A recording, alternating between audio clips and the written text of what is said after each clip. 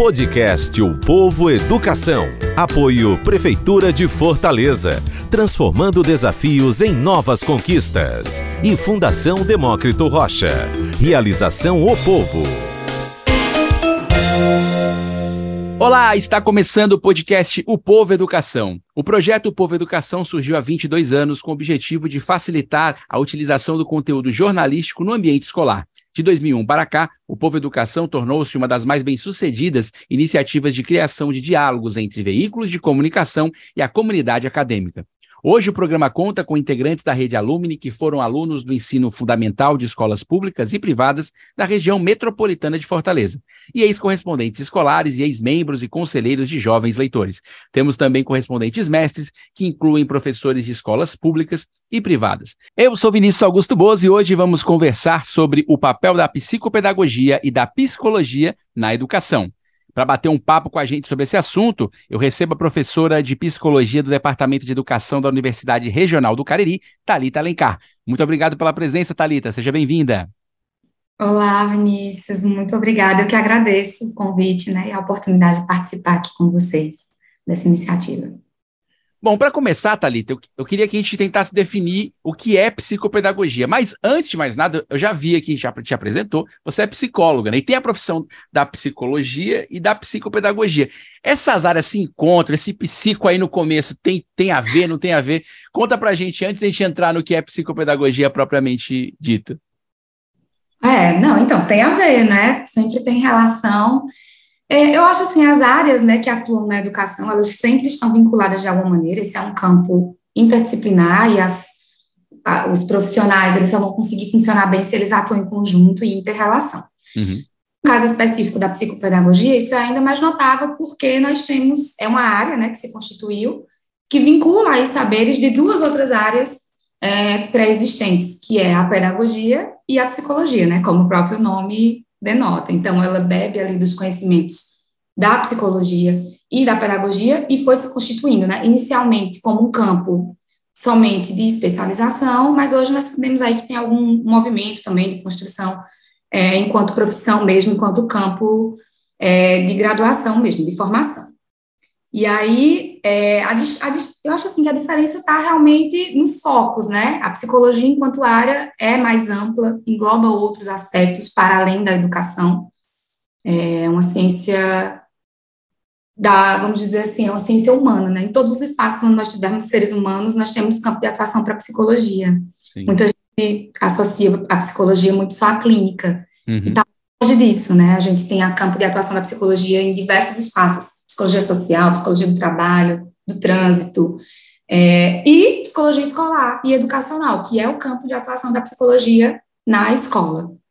E aí a psicopedagogia é essa área que atua também nesse mesmo espaço, em alguns momentos até se confundem, mas aí a psicologia atualmente, depois de se revisitar muito, atua em níveis, eu entendo assim, mais institucionais, enquanto a psicopedagogia é uma área que está mais focada nas questões das individualidades dentro desse espaço escolar, problemas de aprendizagem, bebendo muito dessas teorias da psicologia, como eu falei, a respeito de como se constrói conhecimento, de como as pessoas aprendem, de como elas constroem o conhecimento, e aí vai refletindo sobre, então, problemas de aprendizagem, dificuldades e como lidar com isso, enfim, pensar em técnicas e estratégias para lidar com essa questão. E aí, puxando para a psicologia da educação, que é uma área que vai se afunilando, Thalita? Assim, dentro da psicologia tem várias áreas, Uhum. E a psicologia educacional, ela se conecta com as questões da educação. No seu ver, como é essa área de atuação para o psicólogo, aí falando, vou direcionar agora nesse começo mais profissional, para ele atuar nessa área de educação? O campo de trabalho, as rotinas, como é que funciona? Sim, sim.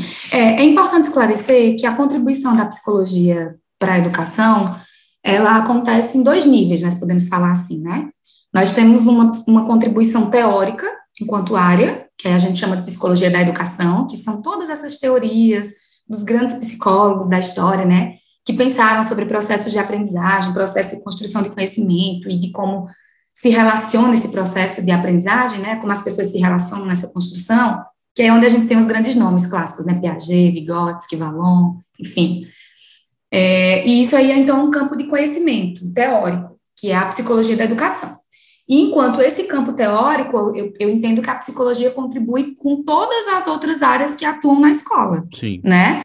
Desde a gestão até o professor que está na sala de aula, esse conhecimento teórico é uma contribuição que a psicologia fornece e que é interessante que todo mundo que está na escola tenha conhecimento, porque faz toda a diferença para as práticas educativas, para a forma como a gente organiza o espaço escolar, esse olhar epistemológico, né, de como eu acho que o conhecimento se constrói, esse olhar relacional, de como eu entendo que as relações podem ou não favorecer a aprendizagem. Então, temos essa contribuição teórica, enquanto área, né, psicologia da educação, Sim. a psicologia já se coloca para fazer. Mas temos também o campo da psicologia de uma contribuição prática para a escola, né, além da contribuição teórica, uma contribuição prática, que é o que nós convencionamos chamar de psicologia escolar, ou psicologia escolar e educacional, que é o profissional mesmo, psicólogo ou psicóloga, né, que está na escola, né, vai para a escola atuar na escola enquanto parte daquela equipe, enquanto componente daquela equipe, na tentativa de auxiliar nesse processo, de facilitar esse processo. Sempre o objetivo, né, no sentido é favorecer o processo de ensino e aprendizagem. Mas, ao longo do tempo, nós nem sempre fizemos isso da mesma maneira, né? Sim. Durante muito tempo, a psicologia atuou na escola de uma forma muito individual também, muito individualizando muito as questões, né? Se propondo a avaliar os alunos, a diagnosticar problemas, a tratar problemas. A gente até fala, né? Houve durante muito tempo uma transferência da clínica para a escola, né? Como se a função do psicólogo fosse ser aquela de fazer atendimento, né, apenas. De pegar, a gente tem a expressão, né? Apagar os incêndios da Sim. escola. O aluno problema que aparece, o aluno que tem questões, que não aprende, enfim, o que dá trabalho, que é indisciplinado, tira ele e bota na salinha da psicóloga, né? E a ideia de que a atuação da psicologia na escola seria ser como um clínico na escola. E isso não é mais o que nós, enquanto classe, defendemos, né? Assim, desde a década de 80, há um movimento de rever essas práticas que a psicologia assumiu, né? Desde que nasceu, na educação, que acabou favorecendo muito processos de exclusão na escola, querendo ou não, né? Quando você tenta enquadrar todo mundo no mesmo modelo, numa mesma visão de que só se aprende desse jeito, de que se tem algo errado, que esse aluno não está aprendendo, é porque tem algo errado com ele, e eu tenho que, então, identificar qual é o problema dele e tratar ele, eu estou dando explicações muito simplistas para um processo que é muito complexo. Na verdade, assim, tantas coisas influenciam um processo de aprendizagem, a gente não pode explicar sucessos e insucessos só pelo aluno, né, ou possíveis questões dele. E aí, desde a década de 80, até pela influência das mudanças que vinham acontecendo no campo teórico, né, como, por exemplo, o fortalecimento da influência de Vygotsky, que é um teórico que influenciou muito também esse campo. Então, a gente passou a revisitar isso e a defender atuações de nível mais institucional. Então, eu diria que hoje o campo de atuação do psicólogo, que desejável, né, não acho que é sempre possível, porque ainda há muito essa visão e esse desejo do psicólogo na escola que vai tratar dos problemas. Mas o campo desejável seria do psicólogo atuar na escola realmente em linhas institucionais, enquanto grupo, pensando essa teia de relações, atuando de forma interdisciplinar com todos os outros profissionais que ali estão, e aí ele pode atuar para pensar a política dessa escola na construção de um projeto político-pedagógico, ele pode atuar auxiliando os professores com formações, mas também ouvindo as queixas desses professores e pensando como ele pode intervir nesse processo, porque é preciso ter espaço de escuta para todos, né?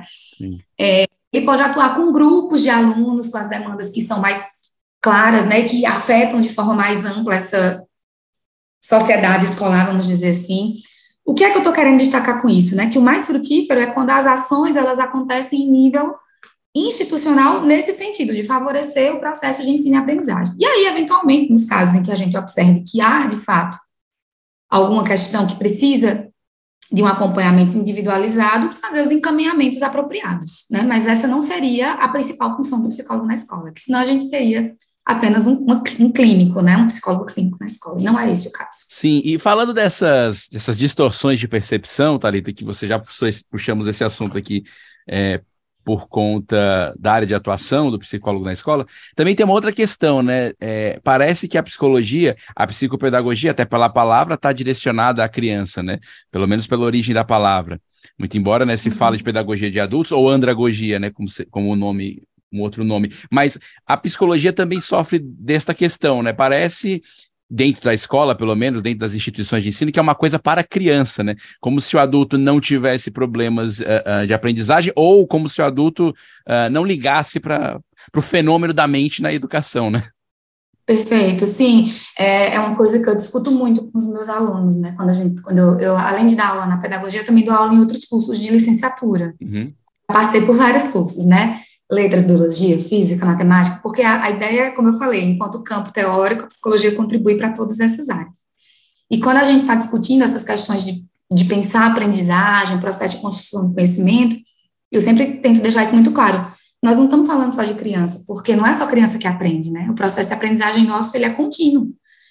E a depender dos campos de atuação, até desses alunos, eles podem estar atuando em diferentes espaços, e a gente precisa continuar refletindo sobre essas questões em espaços de educação de adultos também, né? Seja na modalidade do EJA, seja no próprio ensino universitário, pensar essas questões psicopedagógicas, nesse sentido, assim, né, da união das duas áreas, pedagógico, no que se pensa de ensinar, né, e do psico, que está envolvido nesse processo, que basicamente é a gente refletir sobre essa completude que compõe esses espaços de educação. Um sujeito que é completo nos seus aspectos afetivos, cognitivos, sociais, uma escola também que é composta, e não só escola, né, espaços de aprendizagem, universidades, enfim, os mais diversos espaços, que também são compostos por vários elementos, inclusive por elementos de ordem macro, né, assim, elementos políticos, econômicos, históricos, sociais, tudo isso tem que ser levado em conta para a gente produzir uma análise e uma prática, né, não só uma reflexão teórica, mas também uma prática que seja mais ajustada, que favoreça, né, esse processo que é tão importante para nós enquanto espécie, que é aprender. E não se restringe só a crianças, de forma nenhuma, né? O psicopedagogo, enquanto profissional, pegando essa linha do que você está falando, né, que era a temática inicial, no caso, acaba atuando mais nas escolas, é um profissional que a gente percebe que existe mais nas escolas de crianças mesmo, né, de ensino infantil, nessa linha das técnicas que vão ser trabalhadas com as crianças que têm algum problema de aprendizagem. Mas se a gente analisar para essa reflexão, assim, mais fora dessa caixinha, entender o papel dessa reflexão, né, da psicologia, da pedagogia, para a gente estar pensando em como essas áreas se relacionam para a gente favorecer a aprendizagem, a gente percebe que isso vai muito além da infância, né, é uma questão para a gente ir pensando, enquanto houver reflexão sobre aprendizado, eu acho que é campo para refletir sobre essas questões também. Sim. Eu queria que a gente falasse um pouco sobre essa questão da transformação digital, enfim, a gente viveu durante a pandemia essa questão da educação à distância, que certamente, até você mesmo, né, Thalita, como professora, certamente foi impactada de alguma maneira, de ter que usar equipamentos que não usava, aplicativos que a gente não usava. As escolas todas, algumas passaram por isso com mais estrutura por conta da formação da escola, outras com menos, porque menos preparadas e tal. E aí eu, pegando esse gancho, né, da psicologia como quem colabora e percebe isso, como você vê esse momento na educação brasileira, porque a gente está aqui, mas isso atingiu a educação mundial, mas a brasileira, desse momento de ruptura, de tantas transformações, como isso atingiu, ao seu ver, a mente dos professores e dos alunos? Assim, nós ainda estamos nos recuperando dessa pancada? Estamos, com certeza, né? E acho que seguiremos aí por um tempo. Pois é. É um bom exemplo de como a gente não consegue fazer análises simplistas, justamente porque, veja, um evento, né, de ordem social, que afetou o mundo todo, que interfere diretamente, inclusive, nos processos individuais de aprendizagem. Uhum. A gente pode refletir o quanto de atenção e de concentração, né, que são processos individuais nossos, foram afetados por essa mudança de rotina. Nas diferentes faixas etárias, né, desde criança até os mais velhos, assim. Por exemplo, uma criança aprender durante o período pandêmico para manter processos psicológicos que são fundamentais para aprender, como concentração, motivação, a atenção, a memória, enfim. Manter esses processos com a mesma, vamos dizer assim, qualidade do presencial no remoto, né, não é tão fácil assim, não é tão simples assim. E foi algo que a gente teve que lidar, né, de uma forma emergencial, o que inclusive é um agravante, porque aí não foi algo planejado, né, diferente de uma educação do EAD mesmo, a educação à distância, ela é planejada, ela é organizada para funcionar daquela maneira. O ensino remoto emergencial, não, ele é algo que aconteceu, como o próprio nome diz, na emergência, né, numa necessidade, uma urgência, E aí as coisas foram acontecendo e nós fomos todos aprendendo ali a lidar com aquilo enquanto acontecia. E como você bem disse, né? Desafiador não só para os alunos, mas também para os professores. Então, assim, acho que ficou uma carga tanto no elemento do conteúdo, né, das dificuldades da aprendizagem. A gente percebe que algumas falhas, algumas coisas que podem a gente não ter alcançado o aprendizado desejado durante esse período, pela própria condição de novidade, né, e a dificuldade que muitas pessoas tiveram de se adaptar. E a gente pode pensar ainda nas consequências afetivas e emocionais desse período também, do próprio período de isolamento, do período de medo, dos lutos que foram vividos, enfim, são tantas questões, Vinícius, que eu acho que nem é simples da gente analisar assim, né, mas eu acho que é algo que impactou e ainda impacta, principalmente porque a gente volta para o presencial, mas algumas marcas ficaram ainda disso, né, e que a gente precisa estar lidando agora na tentativa, por exemplo, as escolas, né, tentando muitas vezes recuperar alguns conteúdos que não ficaram tão claros, lidar com essa carga de estresse que se ampliou nesse período, uma série de questões que interferem diretamente na aprendizagem, inclusive esse fator afetivo, né, que muitas vezes é tirado da equação quando a gente pensa em aprendizagem, parece que é só cognição, é só mente, né? É só a falha do conteúdo, né, Isso. Ou do próprio desenvolvimento, né, mas com certeza essa questão Mas não é. afetiva, ela é impactante mesmo. E impacta no processo de aprendizagem como um todo, sempre, não só pela pandemia, né? A aprendizagem é um processo que parte também de um elemento afetivo, porque é a afetividade que traz o aspecto da motivação para a gente aprender. Então, é a nossa energia, né? É o que movimenta toda essa maquinazinha para a gente aprender. Então, não dá para desvincular totalmente. Por isso que um evento tão estressor como esse, com tantas mudanças, né? Não tem como a gente passar ileso e não ser afetado por isso, e não tá sentindo ainda essas consequências, né? Você falou dessa questão do afeto, da afetividade na educação. É interessante porque a gente tem gravado diversos episódios nessa temporada com, enfim, especialistas, reitores, professores de diversas áreas, e quando a gente fala de educação e de futuro e começa a tocar nessas áreas, essa questão de voltar para habilidades, digamos assim, que são muito mais de caráter afetivo, de caráter psicológico, tá no primeiro plano agora, né? Tá vindo para o primeiro plano. Eu não acho nem que está ainda, porque a realidade escolar ela demora, infelizmente, mas está indo para o primeiro plano. Como é que você observa isso do ponto da psicologia, até comparando, cruzando um pouco aí com a história da educação, né?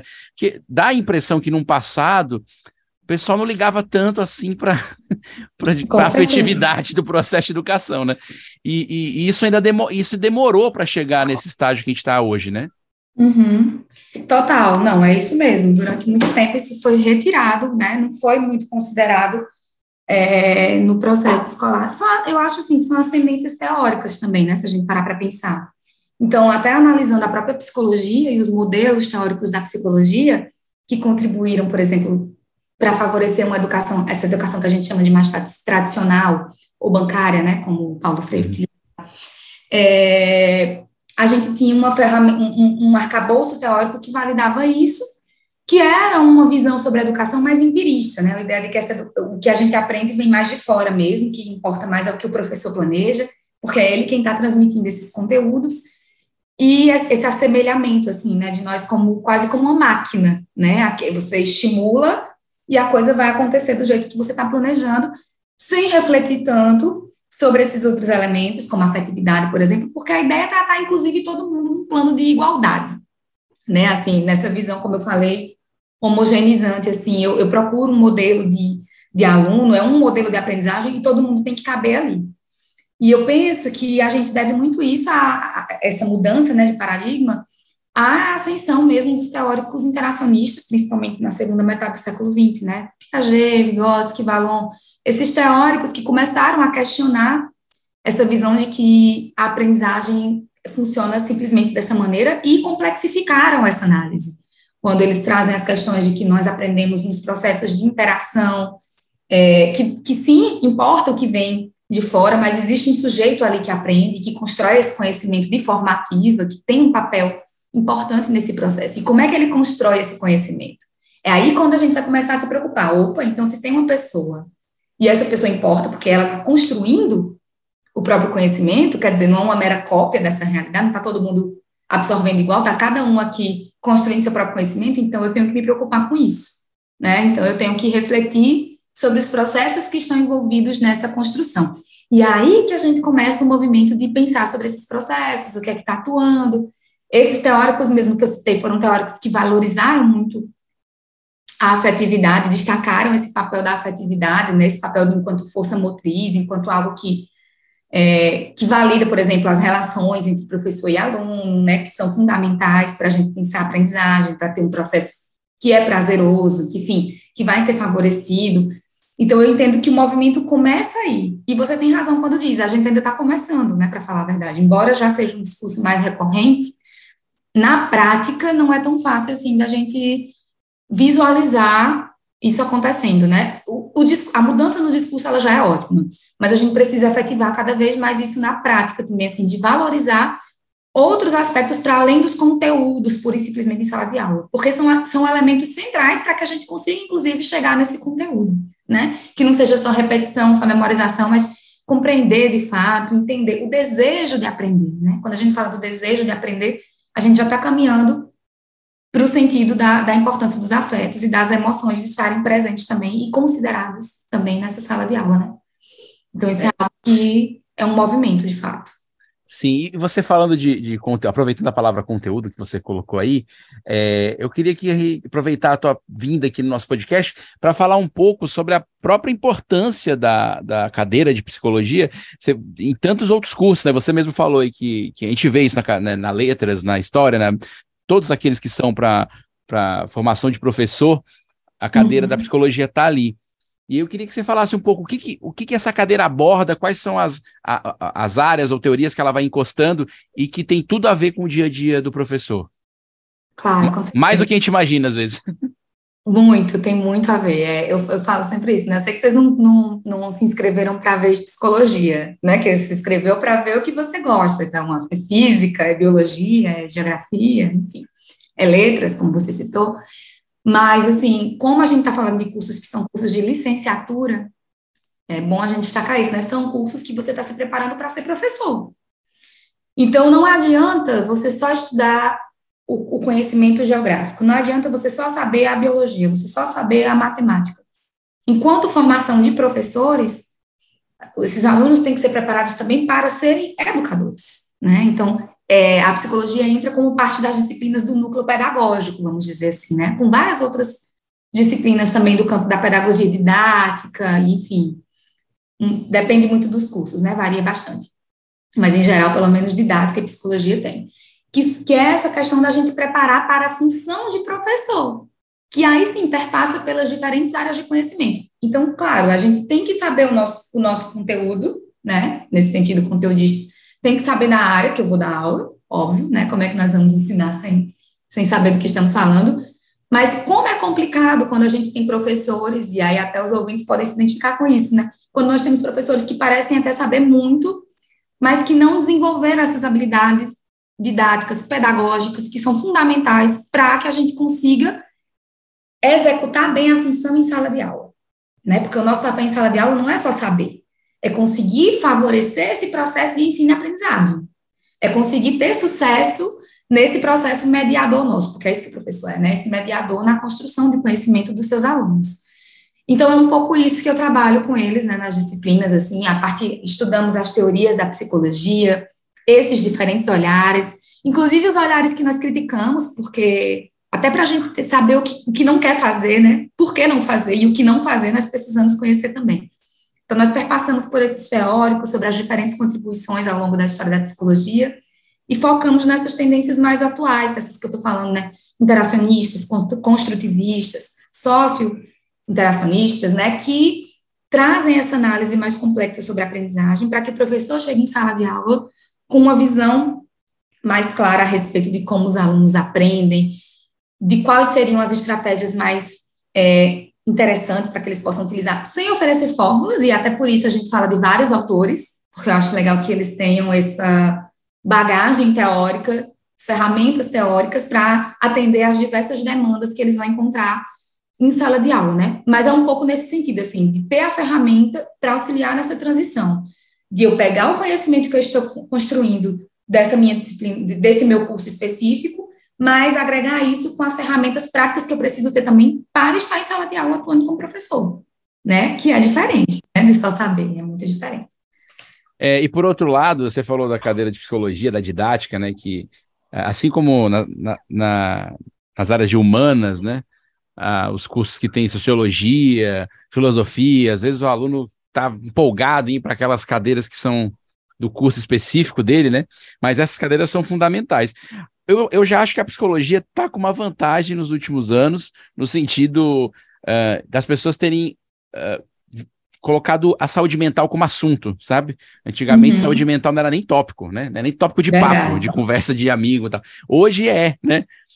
Você percebe isso também, Thalita? Você acha que a psicologia, e aí não só da educação, mas como um todo, e aí até na educação, a saúde mental como assunto trouxe esse olhar ainda mais carinhoso, mais dedicado para a área da psicologia? Sim, eu acho que a psicologia ganhou muito espaço, perdeu muito desse estigma que você está falando, né? Durante um tempo, havia uma visão muito... Ninguém queria falar que fazer terapia, ninguém queria procurar psicólogo, uma coisa muito estigmatizada, né? Como sendo pessoas...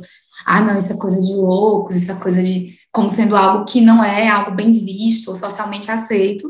Sim. Eu acho que rompemos algumas dessas barreiras, isso é ótimo, porque a gente tem uma sociedade que fala mais de saúde mental, que se preocupa mais com isso, ao mesmo tempo em que também demonstra um processo, nós temos também um processo de adoecimento também, né, a psicologia ganhou espaço também nesses últimos anos, inclusive porque a gente teve muitas questões, a própria pandemia, como você citou, né, que são eventos muito estressores, que geraram muitas questões, o ritmo de vida, o nosso ritmo de trabalho, eu vejo pelos dois lados, sabe, Vinícius? Eu sinto, por um lado, esse lado positivo, que é o lado, assim, é bom sair desse estigma, as pessoas entenderem que é legal se cuidar, às vezes eu vejo as pessoas brincando, né, que um critério agora de paquera é a pessoa estar fazendo análise, ou então fazendo algum tipo de terapia, umas brincadeiras que as pessoas fazem. Mas, enfim, é legal que as pessoas estejam pensando em se cuidar, eu acho isso fantástico, e sim, isso reverbera na educação, porque aí a gente começa a perceber a importância da psicologia nesses diferentes espaços, até em eventos sociais, corriqueiros, assim, por exemplo, as Olimpíadas, né, a gente viu atletas que não competiram e alegaram questões de saúde mental, então, assim, a gente vê que são discussões que são cada vez mais difundidas na mídia e que vão cada vez mais quebrando esse rótulo e essa visão de que é algo que eu não devo querer, ou que é para um grupo muito específico, enfim. Mas, ao mesmo tempo, nós temos que ter essa cautela de não achar que tudo a gente vai resolver com psicologia, né? Que ela vai resolver tudo do mundo, porque nem tudo são questões individuais, assim, né? Essa própria questão que eu falei, assim, o nosso ritmo de vida, o adoecimento social, que também vem muitas vezes do nosso próprio estilo, enquanto sociedade, estilo de vida, que são algumas coisas que têm que ser repensadas também, que a gente tem que analisar, porque também a demanda tão exacerbada para pensar o que é que precisa ser ressignificado também, né, para que a gente não coloque tudo na conta só dos indivíduos também. E aí entra outra questão, que é também, por exemplo, o fato de que a gente tem cada vez mais diagnósticos e cada vez mais o uso de medicamentos, é o outro lado da moeda, né? Sim. A gente tem estigma por um lado, mas por outro lado também populariza de uma forma muito, nem sempre responsável, e a sociedade que perdeu um pouco também como é que eu posso dizer, o critério, né, banalizou um pouco, e isso também tem um efeito, né, isso também é uma preocupação. Então, eu analiso desses dois lados. Mas, se eu vou focar no positivo, é esse que você está falando, assim, de que realmente a gente ganhou um espaço maior. Eu vejo assim também, percebo isso também na sociedade. Né? Até porque essa busca por equilíbrio, pense numa coisa difícil para o ser humano. Né? Uma hora a psicologia é coisa de maluco, depois não, agora tudo resolve psicologia, qualquer problema é só ir na consulta, né? Ou medicamento, que ainda é mais grave, né? Que pode gerar outras questões. Então, é uma coisa difícil mesmo. Nós estamos caminhando para o final do nosso episódio, e eu queria que você, Thalita, deixasse a sua mensagem sobre essa área, sobre a importância dessa área, para quem está ouvindo, ou até pensa em se especializar com o mercado de educação tão movimentado, né? Talvez muitas pessoas acreditem também nessa área. Queria que você falasse um pouquinho sobre isso e agradecer a tua presença. Olha, eu vou falar primeiro a minha mensagem, né? Eu sou suspeita para falar, eu sou muito apaixonada pelo meu campo de atuação, né? E o meu campo é esse, assim, eu sempre atuei com psicologia do desenvolvimento, que tem uma relação muito forte com a psicologia da aprendizagem, com a psicologia da educação, porque quando a gente pensa em desenvolvimento humano, são também essas questões que nós estamos pensando. E enquanto professora, atuei sempre também nessa área da educação, e eu acredito muito no trabalho que a gente faz, assim, nesse sentido da importância do campo da psicologia e o que é mais legal, né, perpassando pelas diversas outras áreas, que é isso que a gente estava discutindo aqui hoje, né, isso. É bom porque é uma área que a gente aprende e utiliza nos nossos campos, porque a gente pode atuar nas nossas individualidades, nas nossas clínicas, nas escolas, enfim, mas ainda tem essa possibilidade de atuar de forma interdisciplinar, com outros profissionais, que é fundamental quando a gente pensa em educação.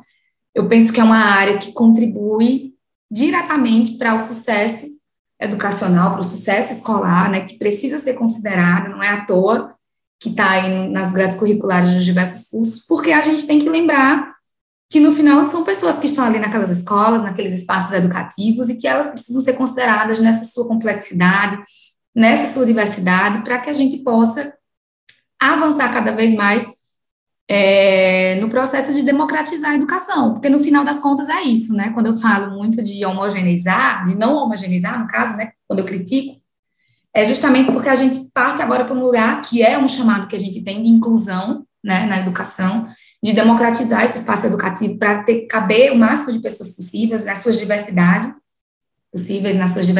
né? E quando a gente fala em inclusão, não só das pessoas com deficiência, mas, enfim, inclusão como um todo, de todas as pessoas que foram excluídas dos espaços educativos durante tanto tempo, por diversos critérios, de ordem econômica, enfim, variados critérios que podem ter influenciado nisso. E aí eu entendo que a psicologia é uma dessas áreas que vem aí com a função fundamental para ajudar nessa transformação educacional que a gente precisa, né, de ter uma escola mais plural, uma escola que entende essa pluralidade e valoriza isso, e que se propõe a democratizar o ensino. Então, assim, eu acho que é uma área que tem um papel social fundamental e que contribui mesmo, que a gente consegue ver as contribuições na prática. E isso só no campo da educação, né, sem contar todas as outras áreas aí que a psicologia pode atuar. Acho que é isso, né? Acho que eu respondi. E sobre o seu agradecimento, eu volto a dizer, né? Eu que agradeço o convite, a oportunidade de falar um pouco sobre como a psicologia pode contribuir aí para a educação, na relação com a pedagogia e com várias outras ciências, né? Maravilha. Muito obrigado, Thalita. A gente recebeu aqui hoje no podcast O Povo Educação a professora de psicologia do departamento de educação da Universidade Regional do Cariri, Thalita Alencar. E para você que ficou com a gente até aqui, tá aí já pensando em ser psicólogo da educação, olha só, a gente fez aqui uma chamada para você. Nosso muito obrigado. Lembrando que as lives, os programas de rádio, os cadernos, os episódios dessa temporada e de outras temporadas do nosso podcast estão disponíveis no site opovoeducação.fdr.org.br. Até a próxima! Você ouviu o podcast O Povo Educação. Apoio Prefeitura de Fortaleza, transformando desafios em novas conquistas. E Fundação Demócrito Rocha. Realização O Povo. Acompanhe o projeto na plataforma opovoeducação.fdr.org.br.